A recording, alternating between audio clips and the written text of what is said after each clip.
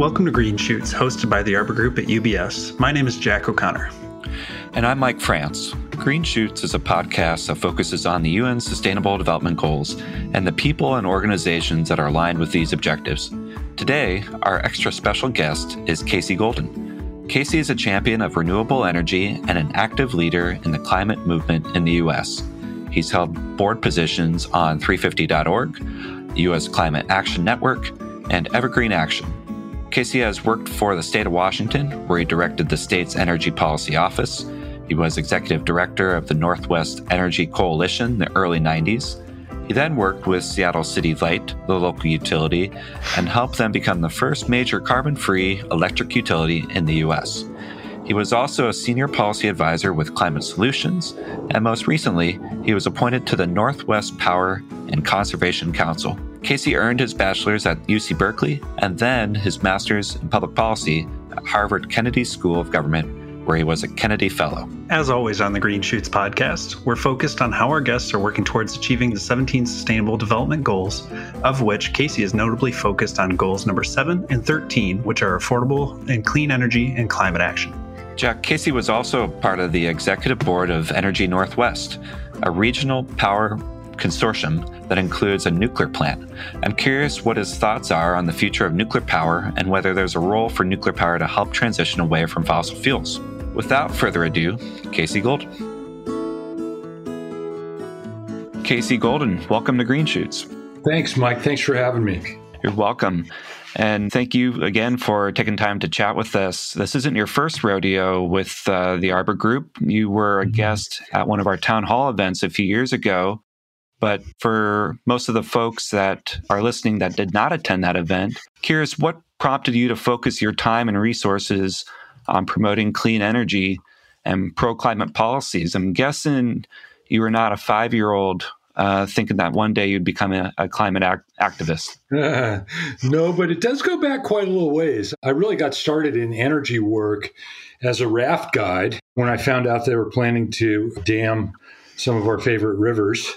And so I was organizing with Friends of the River. I was organizing people who had just come off raft trips to help us stop these dams. So they were an eager audience. But I went from there to getting a deeper interest in energy and starting to get a sense of how deeply connected energy is to everything, to our economic future, to health and equity, and certainly to the environment. And so I just started to focus more and more on energy over time. And by about 1990, when it was becoming pretty clear that we had a climate crisis on our hands, energy is the key to solving the climate crisis. And so I was feeling pretty good about the fact that I had actually been trained to do what seemed to be most useful for what seemed to be the biggest challenge of our lifetimes. And now that the comet has come more clearly into view, it's hard to imagine doing anything else. Yeah. And, I think a lot of people, myself included, when I'm thinking about climate policy, all the emitters, GHG emissions, it could certainly be overwhelming. So,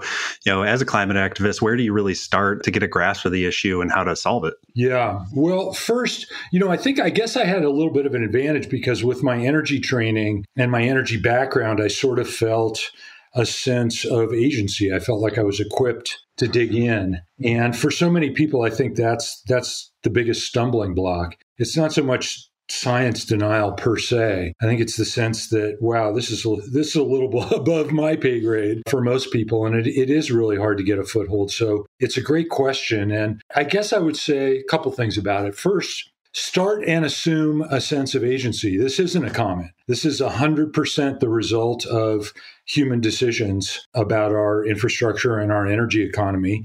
And it's 100% susceptible to us making different and better decisions. I know that's hard to, the scale of it is so big that it's hard to sort of accept that, the things within any individual scope of effectiveness are really going to make that big of a difference. And indeed, as isolated individuals, we can't solve it. And so the second thing I would say about where to start is not just a sense of personal agency, but we really have to rebuild and hone and use our sense of collective agency as citizens for a problem at this scale. Personal responsibility obviously matters, but I think too often we sort of default into a sense of, futility about it. We say, well, what can one individual do about a problem that big? And, the answer turns out to be, if you frame the question that way, not all that much. The most important thing we can do as individuals, as my friend Bill McKibben likes to say, is be less of an individual. Think about how we solve big problems,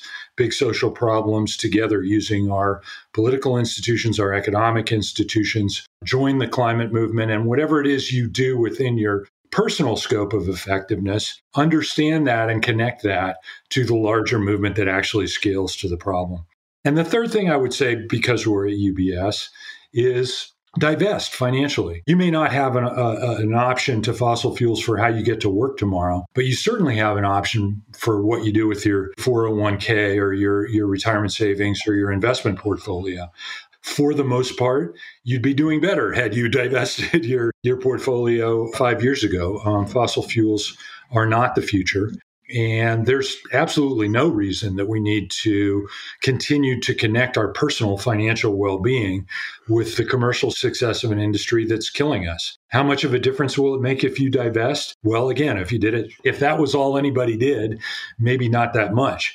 But we now have $40 trillion in assets around the world committed to divestment. So that's starting to matter. I think in financial circles, you guys would be better judges of that. And more than that, I think if we fully stare at the comet, if we fully look squarely in the eyes at the human consequences of failing to get our arms around this problem, the human consequences of continued fossil fuel dependence, I think what you'd say to yourself is, I don't care what anybody else does, my fingerprints aren't going to be on it, and they don't have to be. So that's a great place to start, and a great place to start to free ourselves financially and otherwise from the sort of commercial cycles and the economic models that are killing us. Sure. And I just have a brief follow-up question, just related on something that you touched on in kind of your second point in that response, about being less of an individual.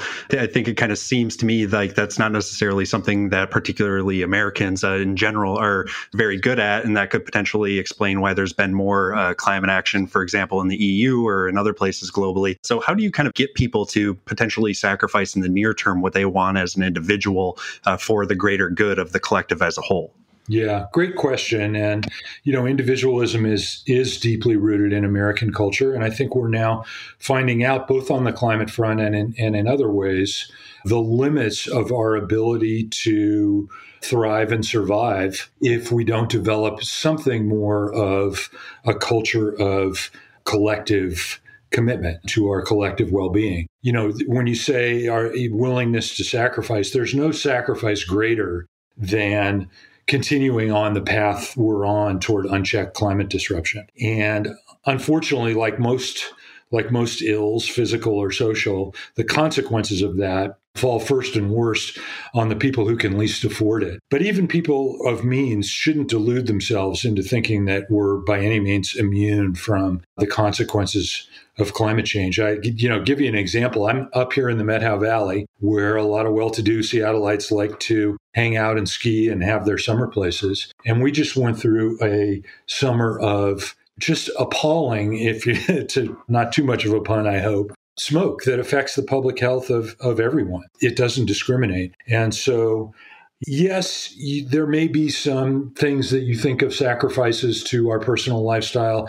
I think there are an awful lot of things about a climate-friendly lifestyle that are going to be better. And I think we have to, look toward how to live well and live sustainably, knowing that living sustainably isn't, at the end of the day, a choice. We're either going to do it or we're not going to have workable physical and social and economic systems in which to live and thrive. So we have to do that. I'm very much an optimist that sustainable lifestyles are actually going to serve us better and be healthier and better lifestyles. And I say that as somebody who just had the maiden voyage of my new affordable electric vehicle over the mountains from Seattle to Mazama. And I got to tell you, electric cars are no sacrifice. They're just better. So there's every reason to believe that we can live well and live sustainably. Great insight, Casey. One of the goals of the 2015 Paris Agreement is to limit the global temperature increase to 1.5 degrees Celsius above pre-industrial era temperatures. All the research that we read shows that we're most likely going to overshoot this target. What are your thoughts there? Well, I go back to my first point about agency, first of all. It's not a research question. The answer isn't somewhere where the smartest analyst can find it. It is 100% a matter of what energy path we choose. If you look at the IPCC scenarios that you referred to in the 1.5 scenarios and the range of scenarios in the IPCC report about what level of temperature increase we could expect over the next century, and you look at it and it says, oh, well, it goes from 1.5 to 4.5. And the tendency is to conclude, wow, there's still a lot of scientific uncertainty about climate change. Well, the difference between 1.5 and 4.5 isn't scientific uncertainty. It's uncertainty about our emissions path. And our emissions path is 100% the product of the investment and energy infrastructure choices we make. So the answer to the question, the likelihood of keeping things under 1.5, has everything to do with human will and public policy and whether we rapidly shift our investment patterns from fossil fuels to clean energy, which as a technical proposition we can do. One doesn't want to be a Pollyanna about our political circumstances. The answer isn't just a technical answer, it's a political answer, and our political institutions are not rising to the occasion at anything like the speed that they need to. But again, political institutions and political reality at the end of the day is nothing but a whole lot of human choices. So those are the choices we have to make. At this point, getting to 1.5, it would have been a lot better had we started when we first knew what we were up against. Then it's late in the game. But the final point I'll make about that is 1.5, where they got to 1.5 degrees is sort of the threshold at which scientists say a lot of the major life support systems of the planet start going haywire in really catastrophic and irreversible ways at that level. So not a good idea to cross that line. Having said that, once you cross, it's not a binary thing. Once you cross 1.5 degrees, it's, I guess we're screwed. So game over. The difference between 1.5 and 2 is all the difference in the world. The difference between 2 and 2.5 is all the difference in the world. So if you do, your analytical models and you go, geez, I don't see any way we're going to get to 1.5 given our political circumstances. I challenge you to change our political circumstances, but I'd also tell you the difference between what we get if we fight as hard and are as innovative and committed and determined to transition to a clean energy future as fast as we can, and what we get if we just throw up our hands and say, well, I guess it's too late, is all the difference in the world. I mean, it's hundreds of millions of lives. It's whether any place is going to be habitable. So there's still plenty of fight worth having after 1.5 if we don't meet that threshold. Sure. So, kind of digging into that a little bit more. I was recently reading a report by the International Energy Agency, or the IEA, as a lot of people know it. And it was stating that investment in renewable energy needs to triple, totally triple by 2030 to curb climate change while keeping volatile energy markets under control. And I certainly think kind of that second part about keeping energy markets under control has gotten a little bit more prominent over the last year because, natural gas, oil, gasoline prices has certainly gone up significantly. So, what further action needs to occur to make that a reality? And where do you see the funding coming from? The short answer is the funding comes from our energy dollars. We spend a lot of money on energy. We just spend it on the wrong stuff. I mean, you look at this Build Back Better package, which has, $550 billion-ish over 10 years for clean energy stuff. And it's very much, that's not a done deal, to put it mildly. But even if it happened, $555 billion over 10 years for climate in public money. Order of magnitude more public money than we've ever seen put into climate stuff. $500 billion over 10 years. Huge, right? Well, $500 billion over 10 years, over that same period of time, we're going to spend over $20 trillion just with our energy dollars. We're going to put it into the gas pump. We're going to send it to the utility. We spend over $1 trillion in the U.S. every year on energy. And, the big question, the fateful question on climate is how fast can we redirect that money away from the problem and toward the solutions? I don't mean to minimize the importance of the public money. It's super important for a bunch of things. Making sure the transition is equitable, making sure that we're funding the research and development that's hard to fund,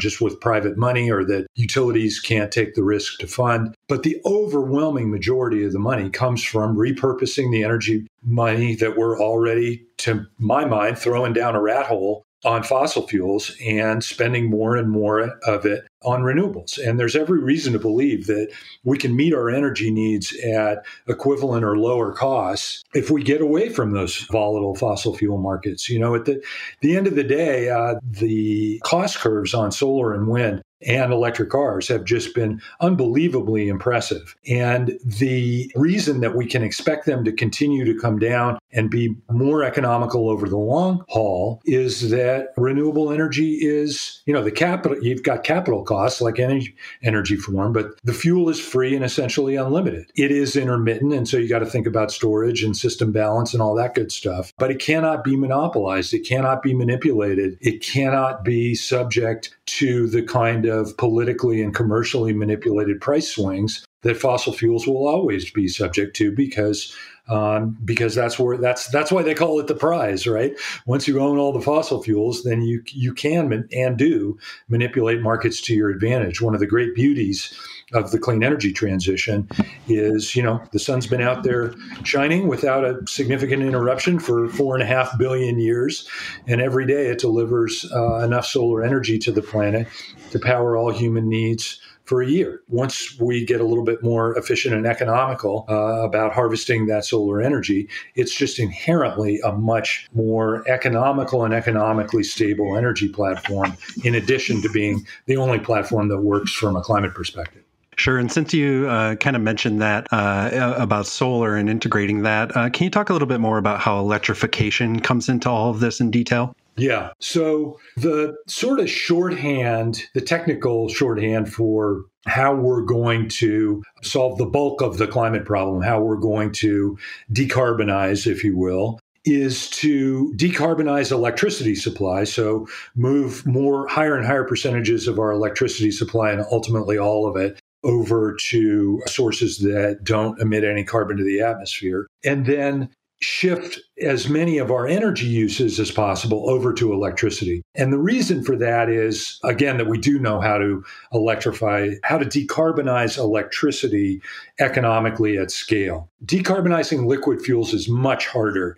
There is some potential to do that sustainably, but it's much more modest, I would say. And you ought to think about, to the extent that we can decarbonize liquid fuels sustainably, we ought to reserve that pretty finite supply of decarbonized liquid fuels for the sectors like aviation and some freight sectors that are the hardest to electrify. And so that's sort of a nutshell of a comprehensive vision of how we end the fossil fuel age and move on to a decarbonized supply. And I think people are pretty familiar with the challenge of sort of switching electricity supply from coal to renewable resources. We can talk about that more.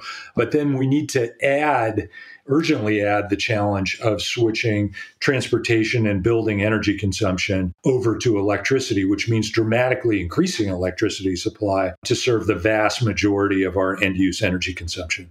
So one of the things that you've been spending some time focusing on has been calling for global financial institutions to stop lending to fossil fuel producers.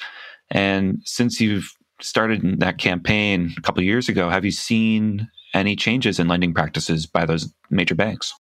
Yeah. Well, we had an indirect answer. As I mentioned before, we're now at $40 trillion of assets that have committed to move away from fossil fuels around the world. Those aren't the banks per se, so it's not a direct answer to your question. It's mostly institutional investors, pension funds, universities, that kind of thing. But obviously that has an effect on the commercial banking institutions as well. At the big climate summit that just concluded, one of the important things that did get done was a commitment to end public finance for fossil fuel development around the world. And that's a part of the answer to your question. Obviously, private finance is much bigger around the world, and it has not made that commitment at anything like the scale. But the complete commitment to stop financing of public financial institutions like the World Bank, International Monetary Fund, and such, to stop financing not only coal, which we were already kind of getting to, but all fossil fuels around the world relatively quickly,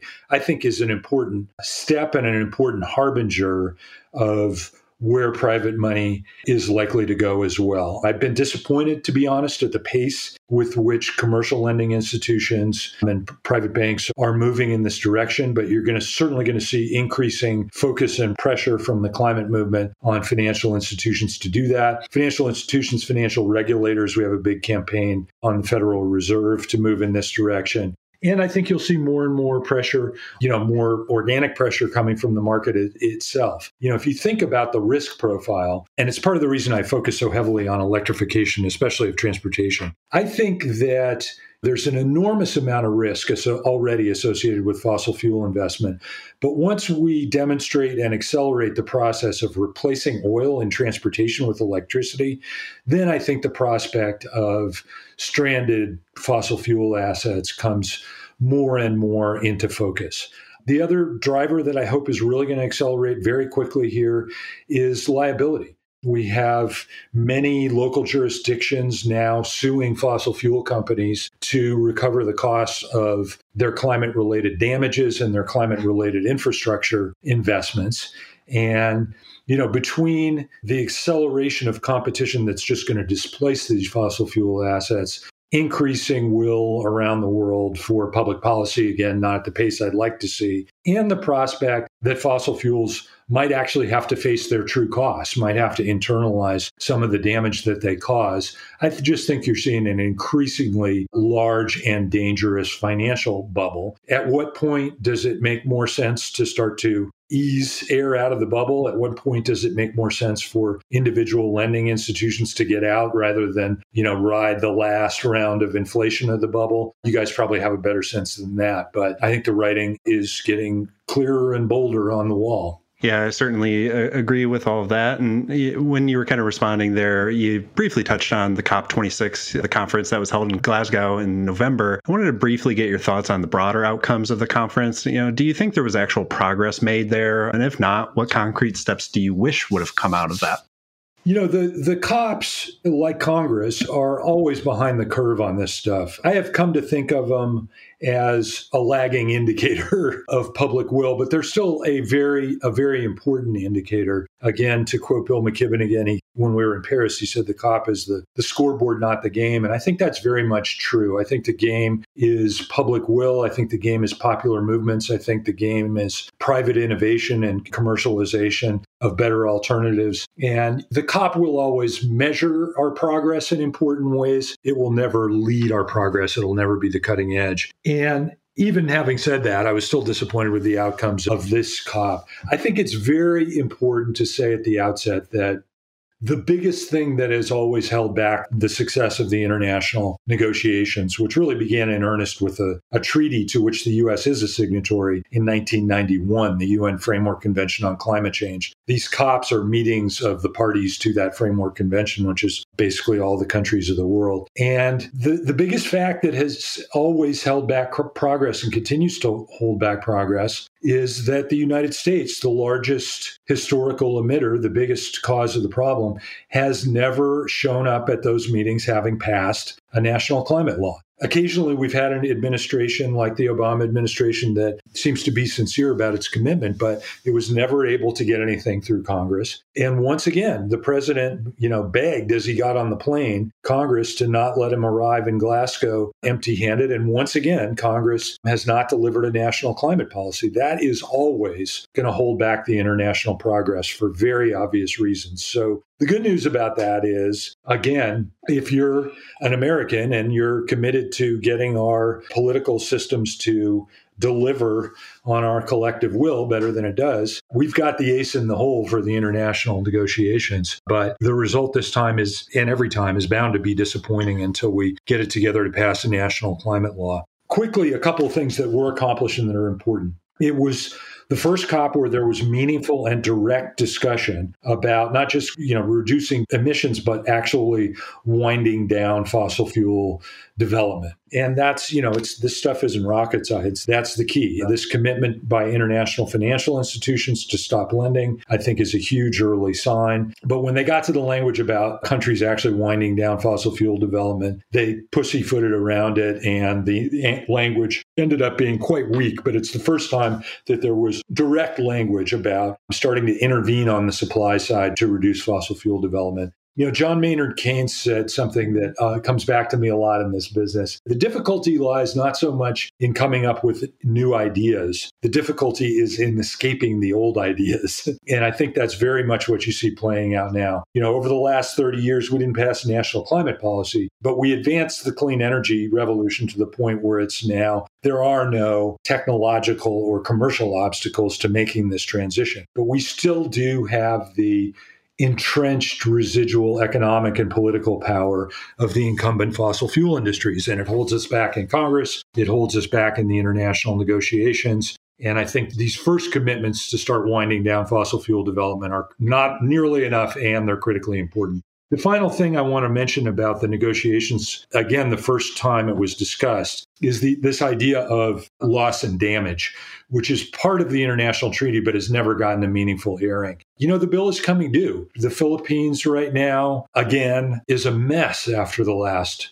typhoon. The costs of climate-related damages in this country and around the world are escalating. They were caused by the world's rich countries. They are disproportionately borne by the world's poor countries. And if there's going to be any meaningful global justice and global agreement to move forward, it's going to have to include some kind of compensation for those damages. And I have to say that it's not just a matter of sort of justice or reparation or retribution, although that is terribly important. It's also a matter of how we start to fully internalize and have accountability for the full costs of fossil fuel development. So when financial markets are making these decisions about what direction to go forward, we do it with a full accounting for what it costs to fail to make this transition, so that we don't just focus on the side of the ledger of the costs of the transition. So that was an important development as well. But all in all, a disappointing result, to be honest. And if you want to fix it for next time, focus on Congress. Yeah, I think that all sounds right to me. And I was listening to some interviews with attendees of the Glasgow conference that weren't from the United States. And one of the things that kind of kept coming up was the fact that every 4 or 8 years or so in the United States, it seems like you have, politicians that come in that are driving the car in completely different directions. So I kind of have to wonder how much that affects, with global thoughts on how the United States is actually committed to making long-term commitments, I guess, to fixing the issue. It does, boy. If you ever get a chance to go to one of these things, it's really an education about what it means to be an American in the world. We've become so cynical about our political institutions, and we reduce our own expectations prospectively. We've just learned the hard way not to expect too much from our political institutions. But you go to one of these meetings and you talk to your colleagues around the world, and they know all about the filibuster. They know all about disproportional representation in the Senate. They know all about the dysfunction of the U.S. political system. And they're not having any of our excuses about why we can't fix it. We may not expect that much of ourselves, but the rest of the world doesn't have any alternative but to continue to expect that the country that has done the most to cause the problem, and the country that arguably can and should do the most to advance solutions, needs to come to the table and come to the party with both feet in a national climate policy. And they continue to expect that, even when we expect less of ourselves.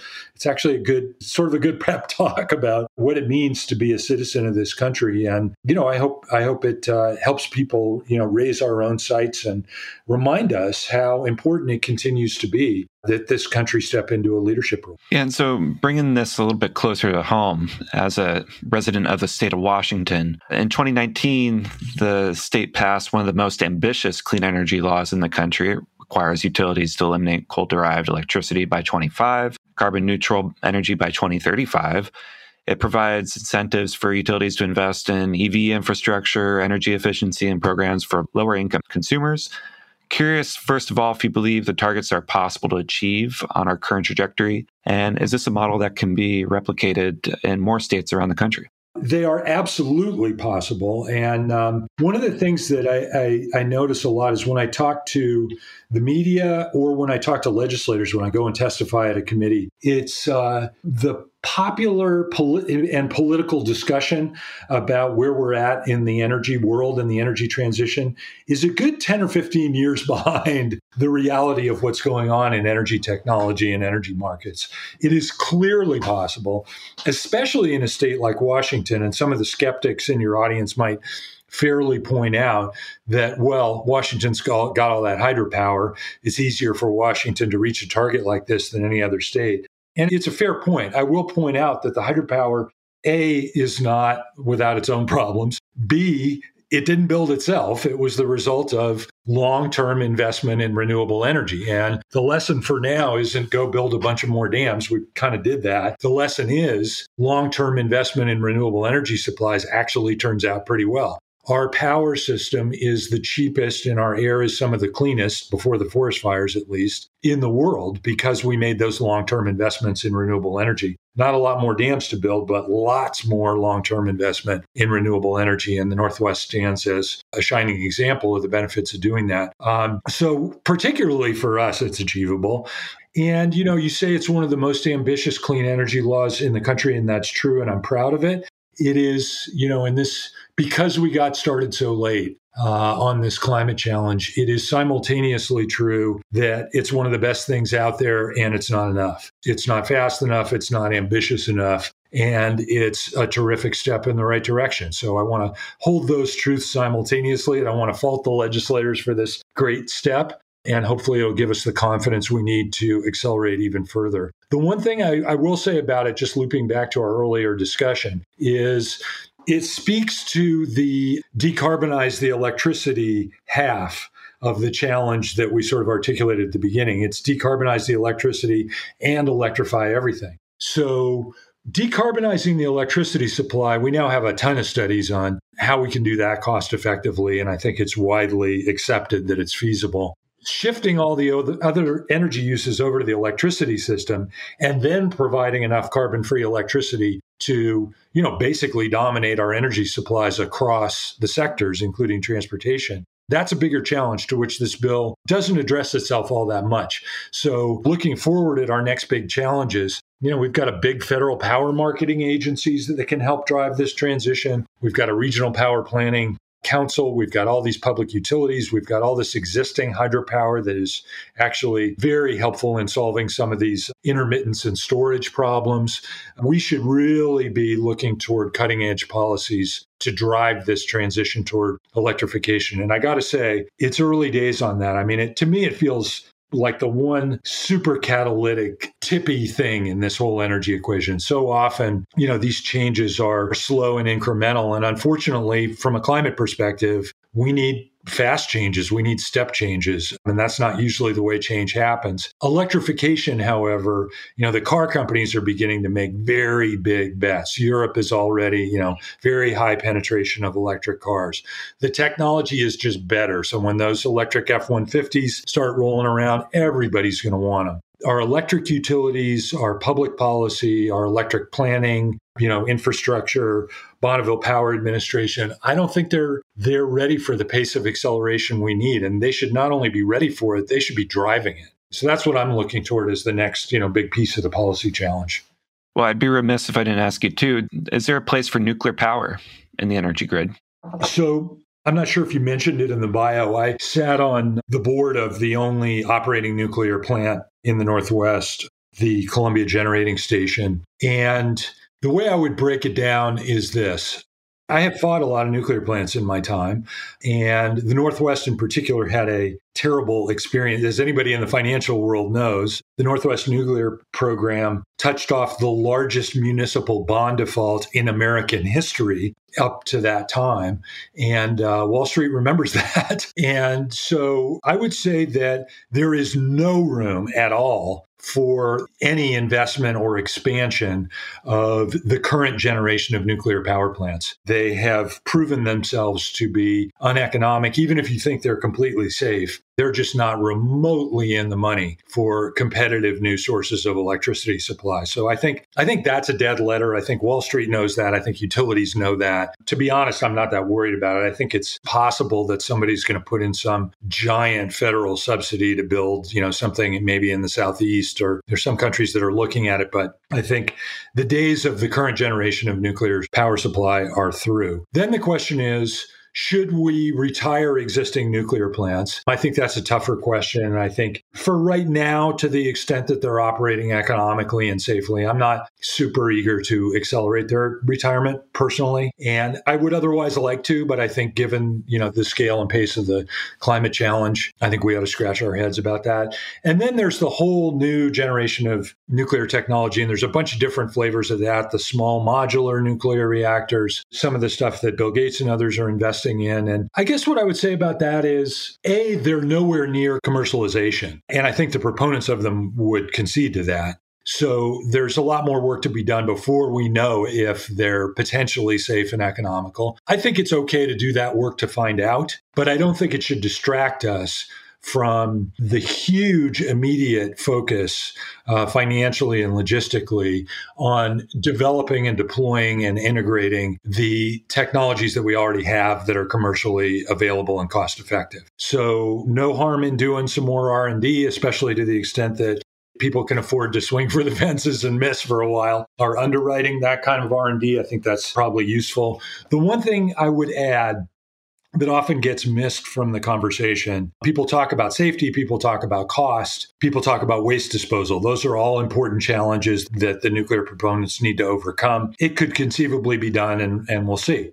The one thing that you don't hear as much about that really concerns me is proliferation. Existing and some future commercial power technology is inseparably connected to the nuclear fuel cycle that produces nuclear weapons. And that's why you have, these tense negotiations with Iran. That's why you have the continued threat of proliferation around the world. A good test, a good rule of thumb for how we ought to think about energy technologies in a world where we're trying to solve climate change is, if you put the word proliferation after the technology, how does it make you feel? Solar proliferation, great. We want solar to proliferate. That's a good thing. Nuclear proliferation, if you got to have all these complicated and dicey national security arrangements and treaties and whatnot, it's not necessarily something we want to proliferate. And the key thing about the energy challenge now is it's inherently global. We cannot rely on new technologies that we don't want other people to have. We need to have, that's the whole,